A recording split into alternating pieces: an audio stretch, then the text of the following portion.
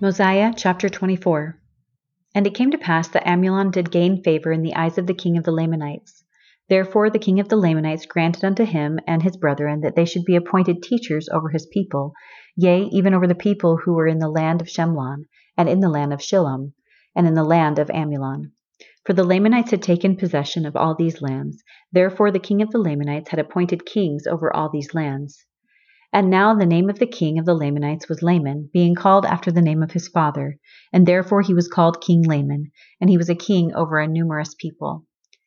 And he appointed teachers of the brethren of Amulon in every land which was possessed by his people, and thus the language of Nephi began to be taught among all the people of the Lamanites. And they were a people friendly one with another. Nevertheless they knew not God, neither did the brethren of Amulon teach them anything concerning the Lord their God, neither the law of Moses, nor did they teach them the words of Abinadi.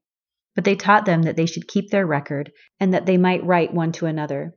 And thus the Lamanites began to increase in riches, and began to trade one with another, and wax great, and began to be a cunning and a wise people as to the wisdom of the world, yea, a very cunning people, delighting in all manner of wickedness and plunder, except it were among their own brethren. And now it came to pass that Amulon began to exercise authority over Alma and his brethren, and began to persecute him, and caused that his children should persecute their children. For Amulon knew Alma, that he had been one of the king's priests, and that it was he that believed on the words of Abinadi, and was driven out before the king, and therefore he was wroth with him. For he was subject to King Laman, yet he exercised authority over them, and put tasks upon them, and put taskmasters over them. And it came to pass that so great were their afflictions, that they began to cry mightily to God. And Amulon commanded them that they should stop their cries, and he put guards over them to watch them, that whosoever should be found calling upon God should be put to death. And Alma and his people did not raise their voices to the Lord their God, but did pour out their hearts to him, and he did know the thoughts of their hearts.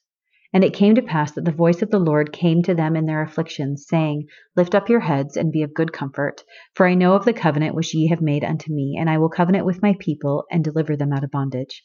And I will also ease the burdens which are put upon your shoulders, that even you cannot feel them upon your backs, even while you are in bondage.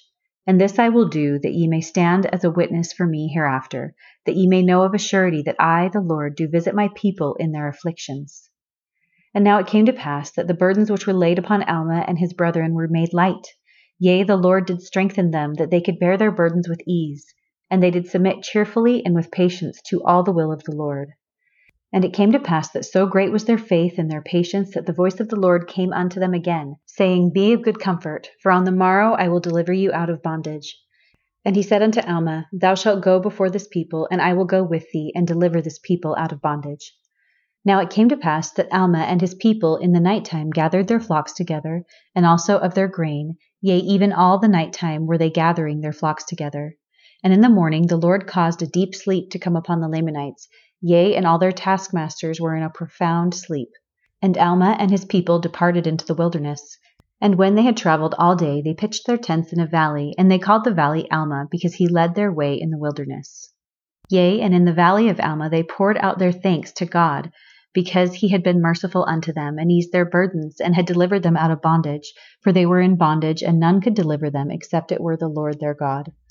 And they gave thanks to God, yea, all their men and all their women and all their children that could speak lifted their voices in the praises of their God. And now the Lord said unto Alma, Haste thee, and get thou and this people out of this land, for the Lamanites have awakened and do pursue thee. Therefore get thee out of this land, and I will stop the Lamanites in this valley, that they come no further in pursuit of this people. And it came to pass that they departed out of the valley, and took their journey into the wilderness. And after they had been in the wilderness 12 days, they arrived in the land of Zarahemla, and King Mosiah did also receive them with joy.